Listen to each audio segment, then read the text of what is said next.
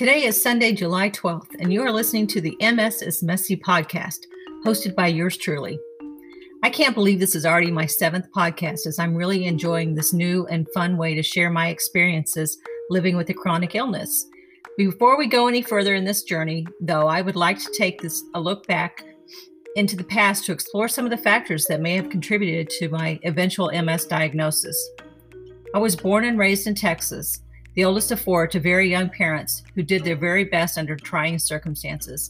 Even though my dad, who was out of the military before I even entered elementary school, we were always on the move. My siblings and I were born in different Texas towns, eventually moving to Colorado in the middle of my 8th grade year.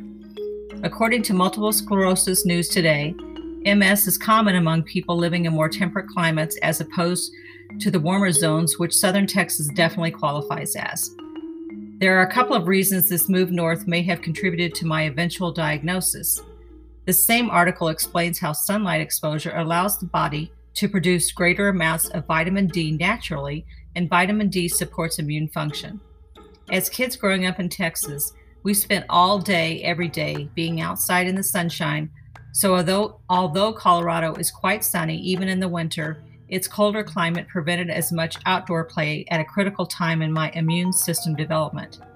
The timing of our move from Texas to Colorado may have also played a key role, according to my research, which suggests that staying put in a warm climate through adolescence can lower the chances of developing MS.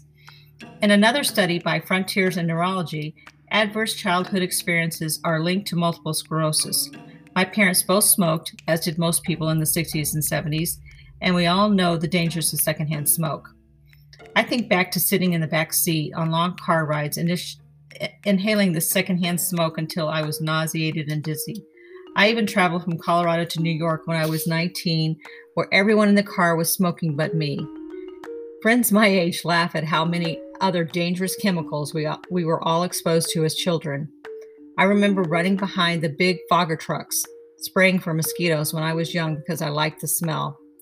We all know the dangers of DDT spray, which was banned in the U.S. more than 40 years ago. Another dangerous toxin readily available when I was younger was mercury. I remember sitting in biology class, rolling little balls of mercury between my fingers. We now know that mercury exposure can cause neurological damage, so if you get mercury on your skin, it's now recommended that you seek immediate medical attention. It's mind-blowing to think about how little we used to know about the dangers of mercury and pesticides. Exposure to the Epstein-Barr virus in childhood has also been linked to a higher risk of contracting MS. Infectious mononucleosis, which is caused by delayed primary Epstein-Barr infection, increases the risk of developing MS, according to neural regeneration research. My best friend in high school had a bad case of mono, so maybe I had it too and didn't know it at the time. Besides environmental factors, stress plays a large role in developing and managing MS symptoms. Exposure to stress has long been suspected as a factor that can bring on and aggravate MS. The definition of stress is a state of mental or emotional strain resulting from adverse or very demanding circumstances. This is an accurate assessment of my childhood and early adult life. Our lives growing up were always in flux with very little stability. As I said earlier, my family moved many times before I even started school, but when I did start first grade, we moved at least once a year until I started high school. I went to 12 different schools between the ages of 5 and 15, 3 schools in just the 3rd grade alone. Although I didn't realize it at the time, it had to be very stressful to always be the new girl in class. I recall my mom wanting to have a birthday party for me in 2nd grade a couple of months after we had moved to Corpus Christi. She had sent out the invitations, put up the decorations, had ordered a really cool Beatles cake, but not one person showed up. I had been so excited to have my classmates come over and was crushed when no one came. I remember I was sad for me, but even more so for my mom, who was just trying to create some sense of normalcy in the constant chaos that was our childhood. I was a sensitive kid and could sense the stress my mom was always under trying to make the best of a bad situation.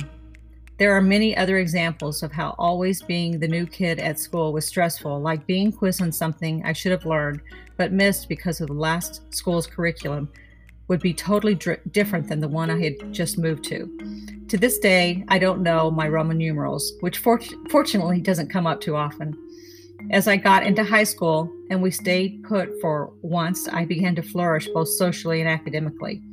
I went to a small high school where I was a gymnast, cheerleader, and class president.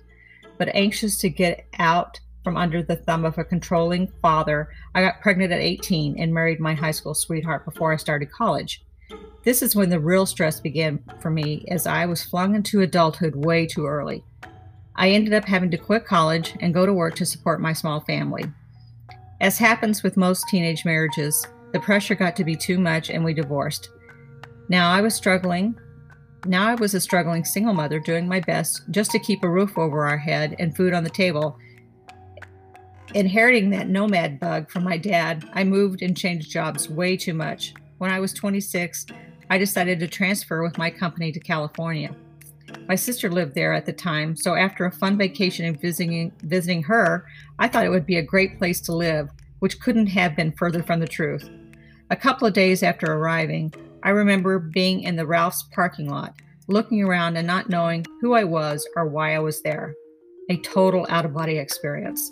That is how much stress I was under. Every day in California was a battle between finding a good babysitter for my daughter while I worked, driving for hours in wall-to-wall traffic jams, and dealing with a stalker neighbor who would block my garage so I couldn't get my car out. After living in California for a few months, I went to visit my parents in Arizona, where I met my husband. After a few months more in a long-distance relationship, I decided that my daughter and I were going to relocate to Arizona so we could be closer to both my parents and my boyfriend, now husband. Having a partner to help shoulder some of the responsibility of parenting and providing for my daughter was a huge weight off my shoulders, but I still had a stressful job and plenty of turmoil to deal with. I don't care who you are. If you're under the amount of constant stress I was on a daily basis, it's going to eventually manifest in your body as illness. Looking back, I developed some of my earliest symptoms of MS before I was even 30 and had full-blown MS by age 32, although I wasn't formally diagnosed until I was 37. When I recall all the factors in my life that led up to an eventual diagnosis of MS, I sometimes feel like I brought this on myself. I certainly didn't lead a healthy lifestyle, and knowing what I do now, might have done things differently. I have a very calm and predictable day-to-day existence now, which might seem boring to some, but I've had enough excitement for 10 lifetimes.